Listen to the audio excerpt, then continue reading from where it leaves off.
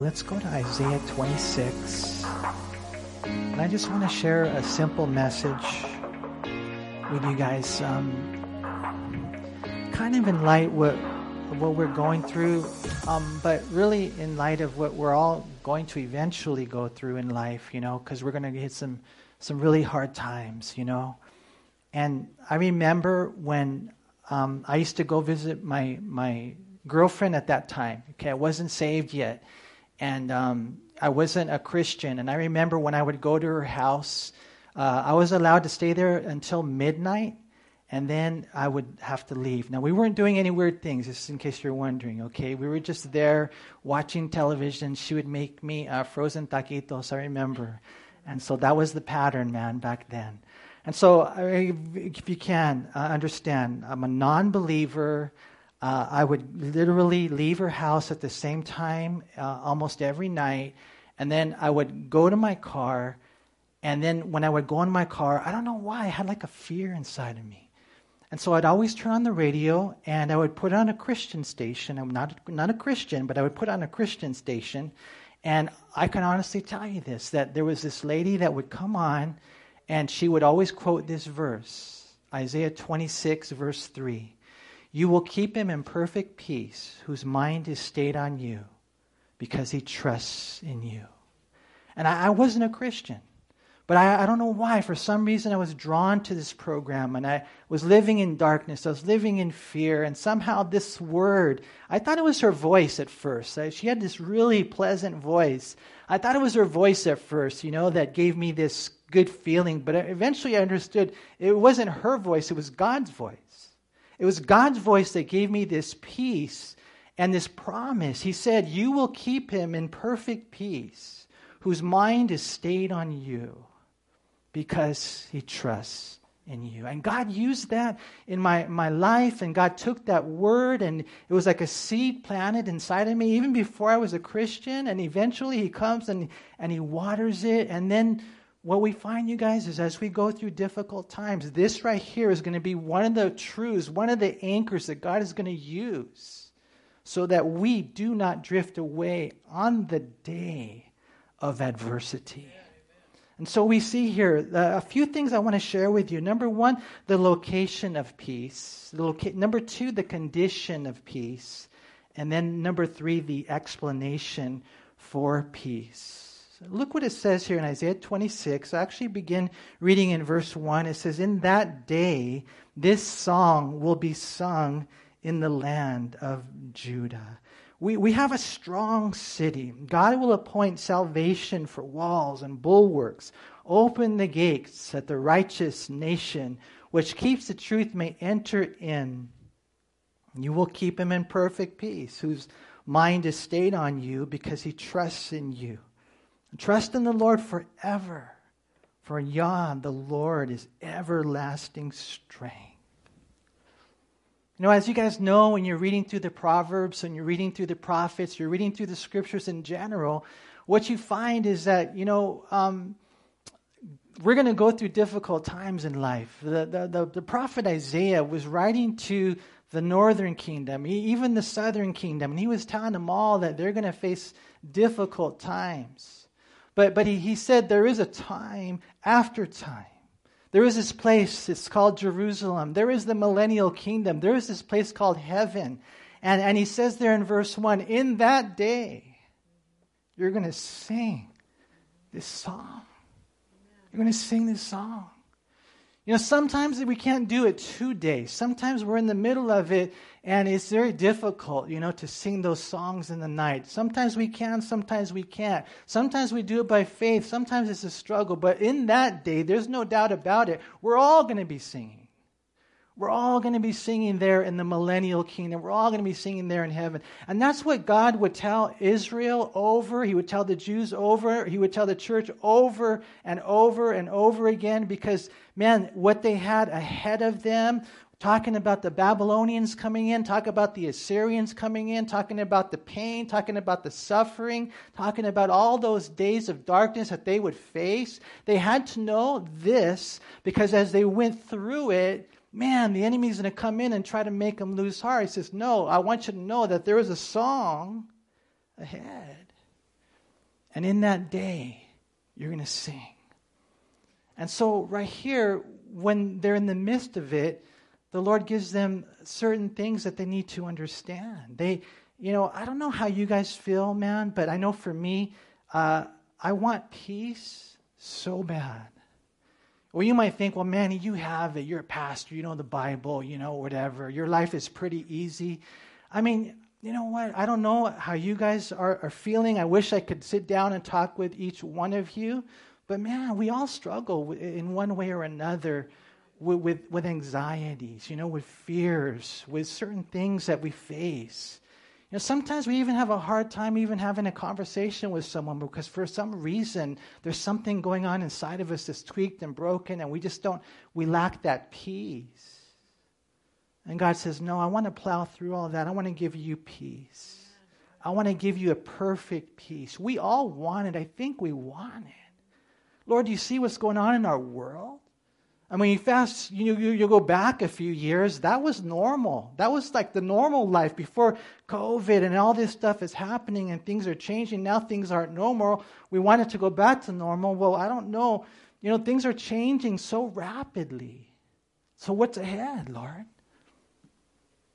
And I think that for us, I don't know about the pain, and I don't know about the problems, and I don't know what the future holds, but I do know this, Lord. I need your peace. I need that in my heart. And this word that God put in my heart before I was a Christian, I woke up this morning and he said, that's what I want you to share on.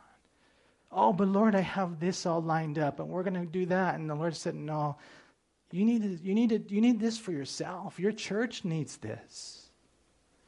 Lord, how do we get peace? What is peace? Peace is freedom from disturbance. Peace can be described with those words tranquility or serenity. It's a mental calm. It's a life without war or civil disorder. It's words like calm or rest, or composure, or even freedom. That's kind of what peace is. I know this, we need peace. We all long for peace. The Bible dictionary describes it as an inner harmony. When you're right with God, you have peace with God, you eventually have peace with others. Not necessarily the absence of conflict in life, but it's the restful and resolute ability to cope with it.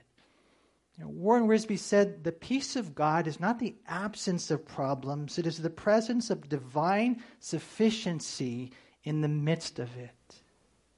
And I think that's what we long for. And so here in Isaiah 26, isn't it interesting what he says right there? You will keep him in perfect peace. Did you know that peace is a place that we're in? That's what God promises right here. You will keep him in perfect peace. You will keep her in perfect peace. There is this location. And something that I think is really interesting is that one day we're going to live in a different city. I don't know if you guys know this or not, but it's important for us to remember that one day we are going to live forever in Jerusalem. You guys know that? Now, do you know what Jerusalem means, what that word means? I mean, for us, it's significant. Of course, we know nothing is random with God. We know one day we, as the bride of Christ, we as the redeemed of Jesus, we will live in Jerusalem. And this word, Jerusalem, Yerushalayim, it means flow to peace. Did you know that? And that's not random. You guys know the Hebrew word for peace is what? Shalom. Shalom, right? And so that's the second part of the word, Yeru. It means flow, or it means go. This is where we will one day live. This is the location of peace.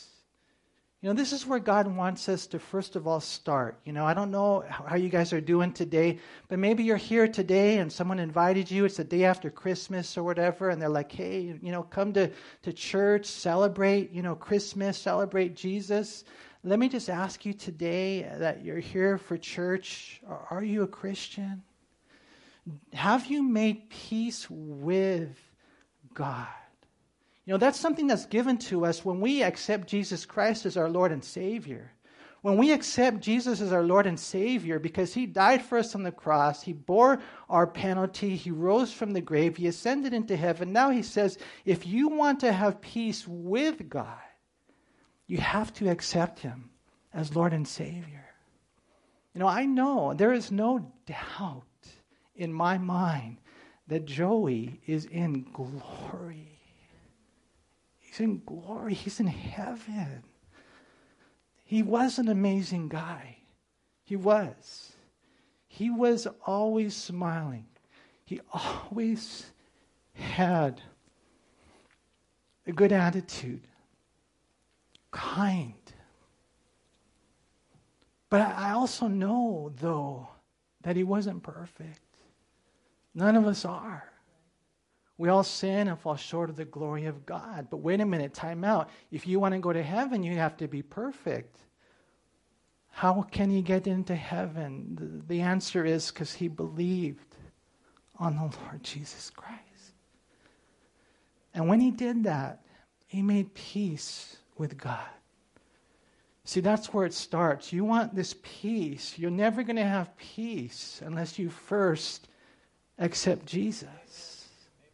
And that's where it starts, this location. It's the peace with God. And for those of us who become Christians, praise God for that. We know we're not going to go to heaven based on our own works. We'll never be good enough to go there. Matter of fact, we fall short. We fail every single day of our life. I'm not flawless, but I am forgiven. I'm not perfect, but I am pardoned because I have received Christ. So first of all, there's a peace with God, but then there's the peace of God. The Bible talks about that, for example, in Philippians 4, verse 7, and the peace of God, which surpasses all understanding, will guard your hearts and minds through Christ Jesus. And so what we find is that I think that a lot of Christians even, they lack this peace. Yeah, we've made peace with God. We're no longer enemies of God, but for some reason, we sometimes forfeit the peace of God, that perfect peace that He wants to provide for us. Going to Jerusalem is one thing, and being set in Jerusalem is one thing, but staying in Jerusalem, staying in that place of peace, that's where the challenge is. He says right here in Isaiah 26:3, you will keep him in perfect peace. Lord, but I don't have it. If I'm honest, Lord, I don't have it.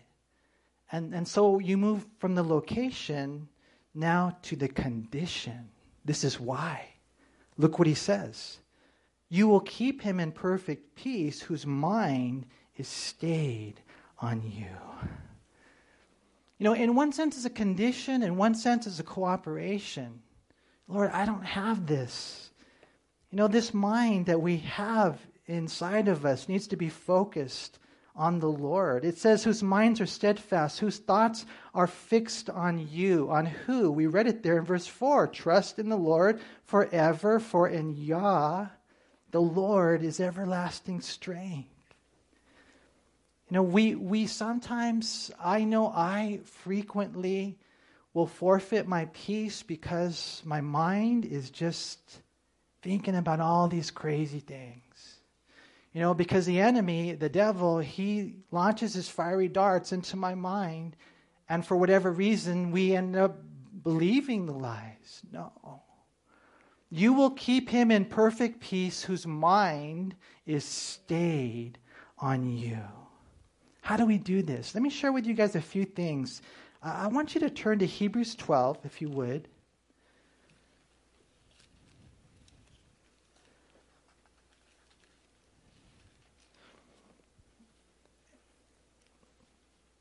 I notice what we read here in Hebrews 12 and verse 1. Therefore we also, since we are surrounded by so great a cloud of witnesses, let us lay aside every weight and the sin which so easily ensnares us, and let us run with endurance the race before us.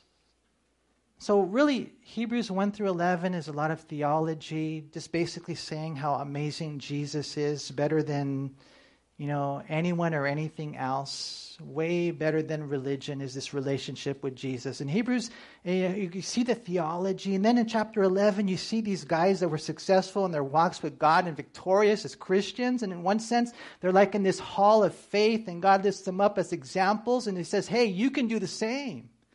I can work in you and I can work through you. And that's why when you get to Hebrews chapter 12, he says, this is you now. They ran their race. Now it's your turn to run your race. Well, how do we do it? Well, it says right here that we have to be encouraged by their witness. We have to lay aside those things, those weights that really slow us down, especially the sin that easily ensnares us. I think when you take Hebrews in context, he's talking about doubt, unbelief. No more doubt.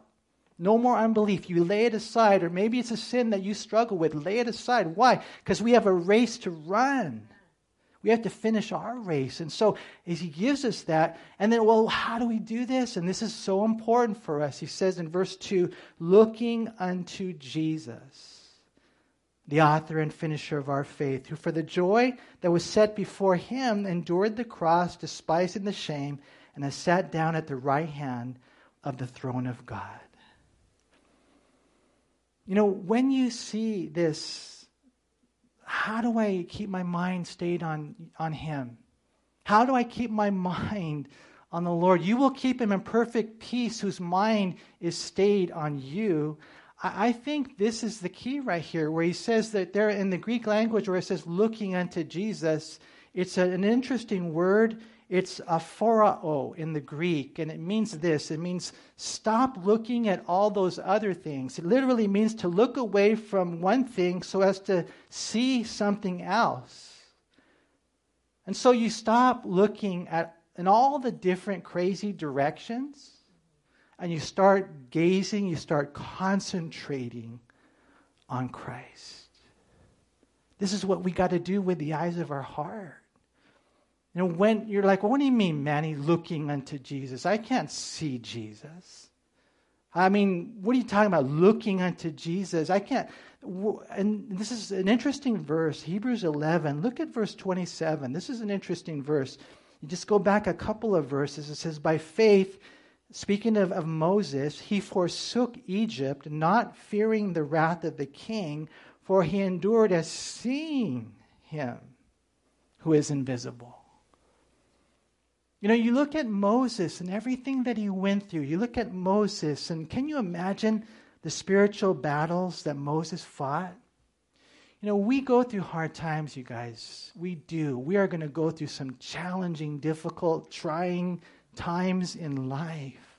But can you imagine the battle that Moses went through? I mean, in one sense, you might say that Moses was probably the most prominent spiritual person on planet Earth. And so there's no doubt in my mind that the devil himself was after Moses. The guys are getting ready to do their Wednesday night study on, the screw tape letters, and it's talking about, and when you read that book, it's a fascinating book, how one demon is writing to another demon and how to make these people fall. Well, those are just demons. Imagine the devil himself. So we're talking about Moses. Moses, how did you go through this? How did you survive this? How crazy it must have been trying to lead 3 million people in the middle of the wilderness. How crazy this battle that Moses was involved in, and that he was fighting the greatest nation, Egypt, on planet Earth. How was he able to become victorious? How is he able to say no to the things of the world and yes to the things of God? And the answer is there in verse 27, where it says he endured as seeing him. He was able to see him who is invisible. And that's really one of the keys as far as how do I fix my eyes on Jesus? How do I keep my mind there on God? And I believe with all my heart that you got to just kind of close your eyes and say, Lord, I see you. Jesus, I see you. What do you mean you see? I see you on the cross. Looking unto Jesus, the author and finisher of our faith. If you were to look at Jesus on the cross, then you would see him looking right back at you. In one sense, we're able to finish our race by looking at him, and he was able to finish his race by looking at us. Because it was there on the cross where Jesus Christ died for us. And so what we find here, you guys, is so huge. Number one, how do I keep my mind stayed on him? You got to see him, number one, with the eyes of your heart. Don't look at all these other things. Look unto him. Secondly, we need to see him, in one sense, with the eyes of our head. And so I want you to go to John chapter 5, if you would.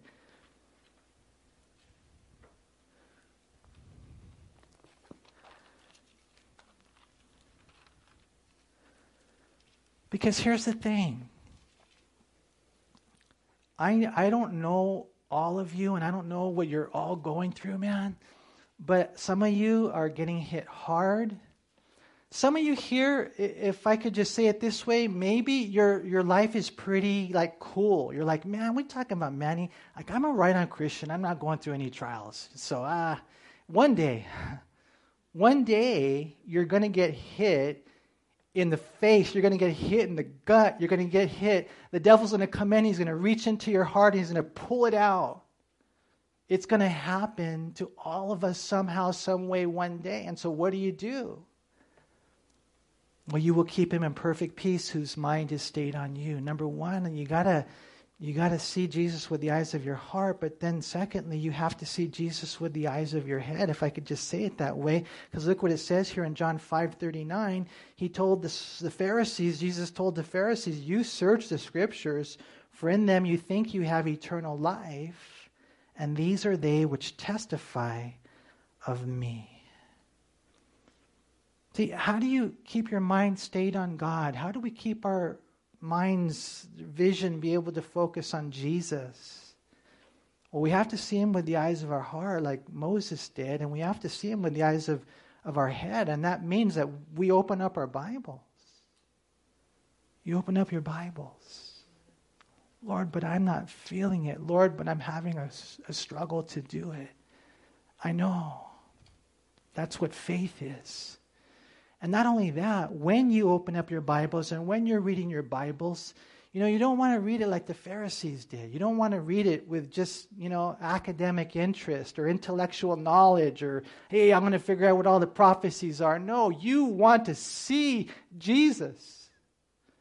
Because that's what the Pharisees had a struggle with. You guys search the scriptures and you guys probably know it by heart. You guys probably are so orthodox. I mean, you dot every I, you cross every T, you know everything about the scriptures. You know them inside and out, backwards and forwards. But man, you don't see Jesus, because if you see Jesus, then people will see Jesus in you.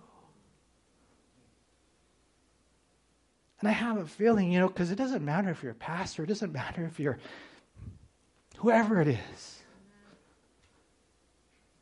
That's what I saw in my brother. This is how we have to see the Bible. I mean, Joey wanted to study when he went to work. How many of you guys, when you go to work, you're like, hey, let's start a Bible study at work. Let's do devotions at work. He wanted to study on Sunday mornings before he came to church. Now, some of you guys, I don't want to offend you, but you're like, you had a hard time getting here. Much less doing a study before you came here. Why? Why such a hunger? Why such an interest?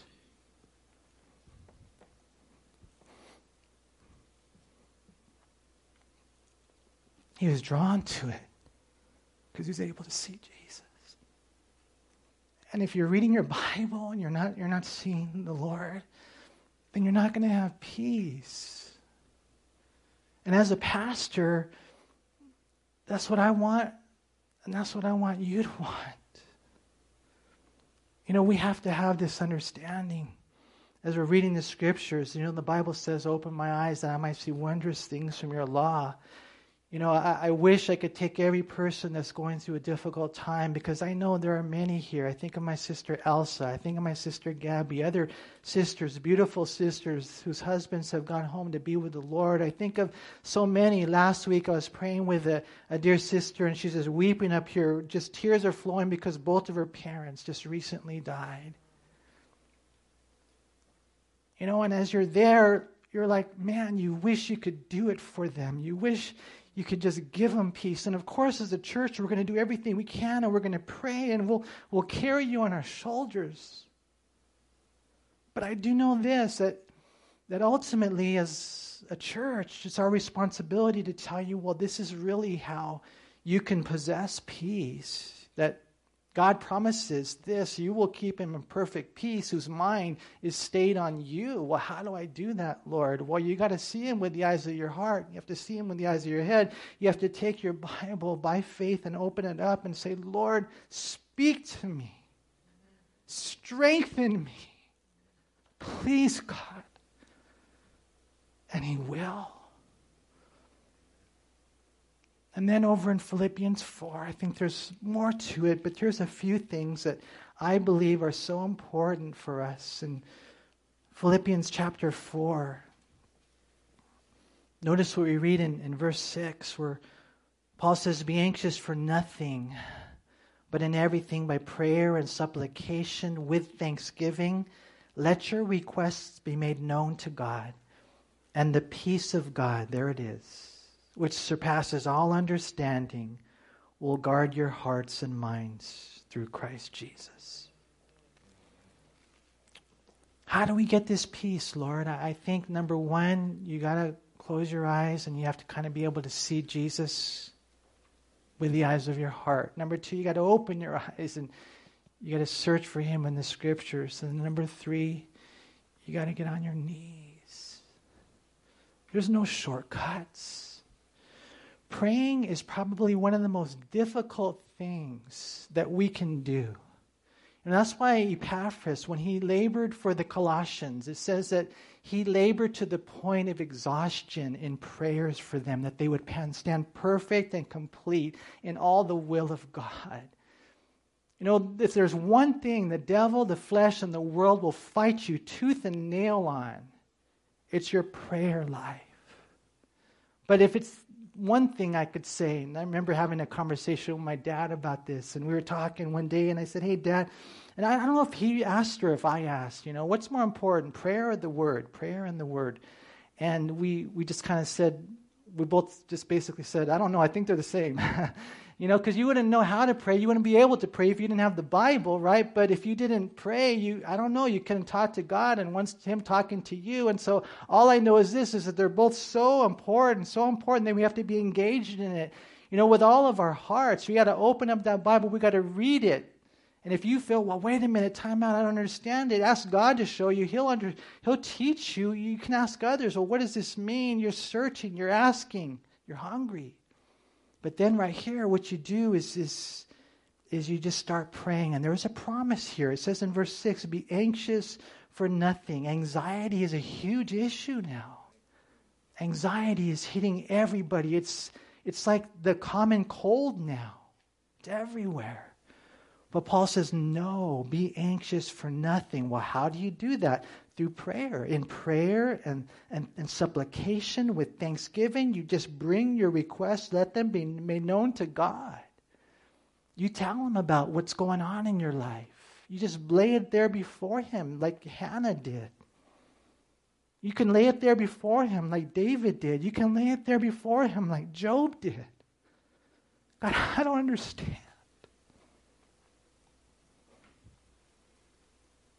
I don't understand. In the book of Habakkuk, he said, how long? How wrong? I'm praying and praying and praying, God. And God's okay with that. God knows what's in our heart anyway, so you're better off just being honest with him, but it is important to pray.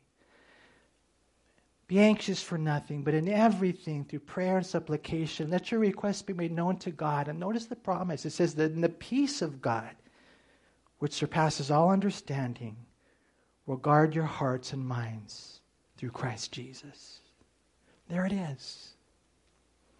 You know, as a pastor, it's not sophisticated or complicated, but I got to tell you, this is how you do it, that you try to see Jesus with the eyes of your heart, that you try to see him with the eyes of your head as you're reading the Bible, that you just spend that time on your knees. And sometimes it's just throughout the day. I'm driving and I'm praying, or whatever, I'm walking down the hallway and a little prayer, Lord, help me, God.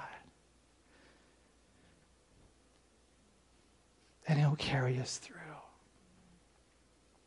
You know, I was reading some quotes on peace this morning, and one of them was by Albert Einstein, and he said that when you find understanding, you'll find peace. But he's wrong. He's wrong. Because right here, the Bible says that it's an understanding that this is a peace that passes understanding. You know, we're probably going to live our lives and come across more things that we don't understand by the time we die than we do. But one day, we'll be there. Warren Wiersbe said, we don't live by explanations. We live by promises. And on that day, what day? That day. On that day, we will sing. We will sing songs on that day. And that's why I can face today, because I know the kingdom's coming. I know the King is coming. I know heaven is real. Back in Isaiah, if you would.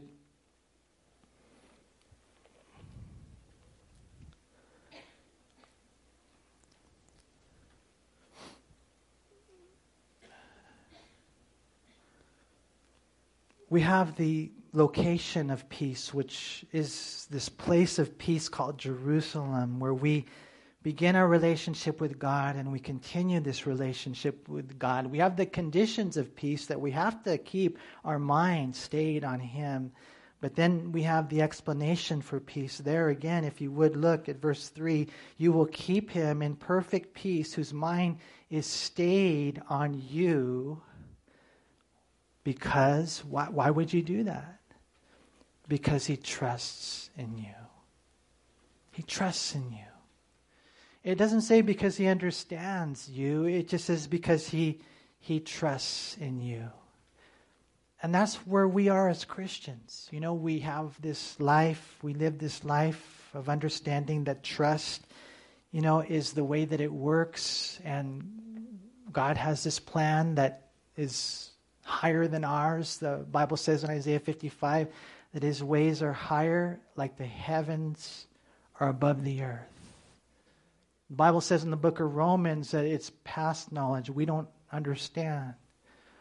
You know, maybe you're there today, and my prayer is that it would encourage you. But you will be one day. You want to know how I know that? Because the Bible says, Jesus promised, in this world you will have tribulation.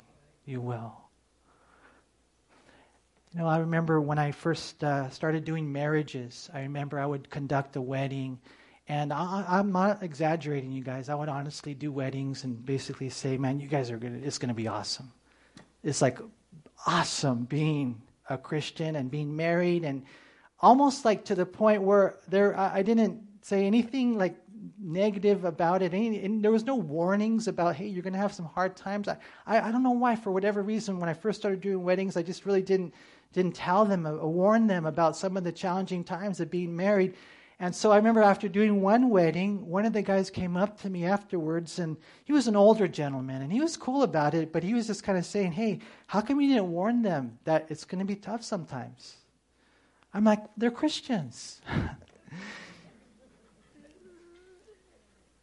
But you know what? He was right. And what I'm trying to say, not trying to derail you and talk about marriage, but what I'm trying to do now basically is just to talk to you about being a Christian. Because sometimes people think, well, since I'm a Christian now, I'm a child of God, that I'm shielded from any type of trial or any type of testing.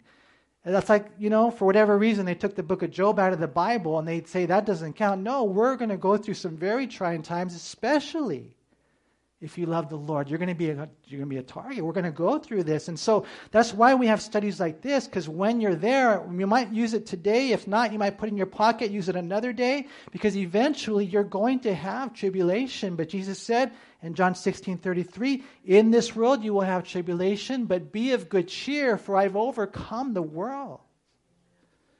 Now, does that mean he fixes this world? No, this world is broken and is bad and it's getting worse. And that's why we'll do our best to make things better, but we won't fix this world. There is a world coming. That's where we'll sing that song.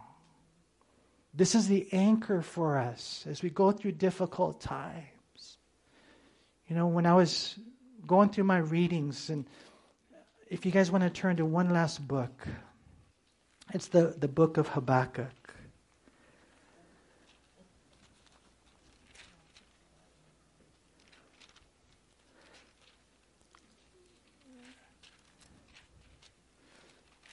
Just in case you don't know where it's at, it's on page 1269 in your Bible.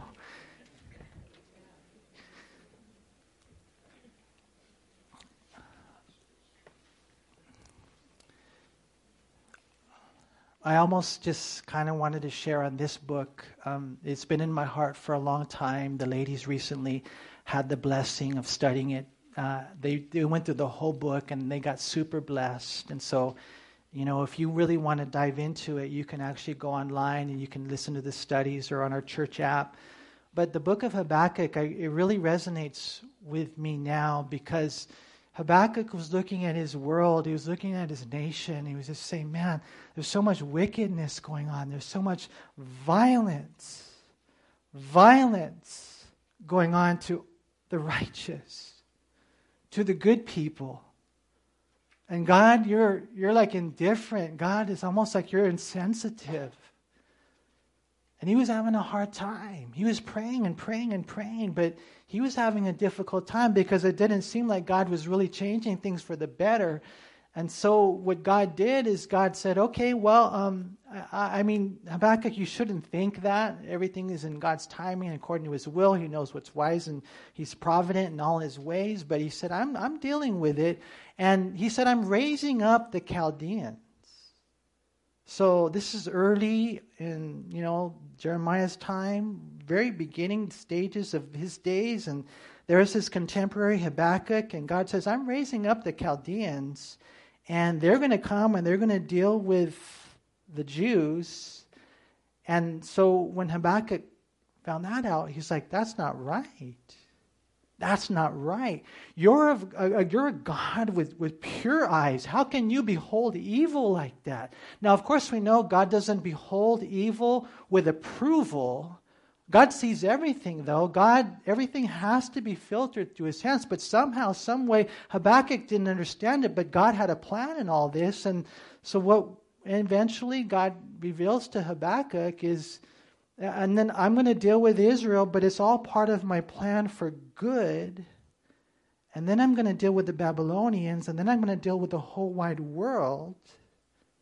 And then there's going to be a new heaven and a new earth. And you need to know all these things, Habakkuk. And that's when that great verse in Habakkuk chapter 2, this great verse, notice what it says there in verse 4. It says, behold, the proud, his soul is not upright in him, but the just shall live by his faith.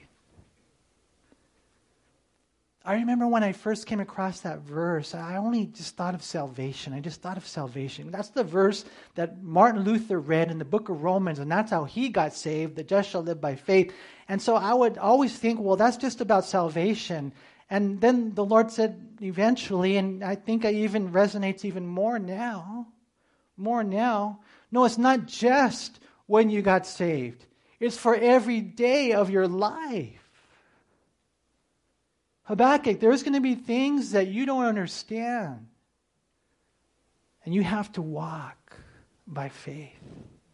not by sight. This is how we live. You got to know the whole story.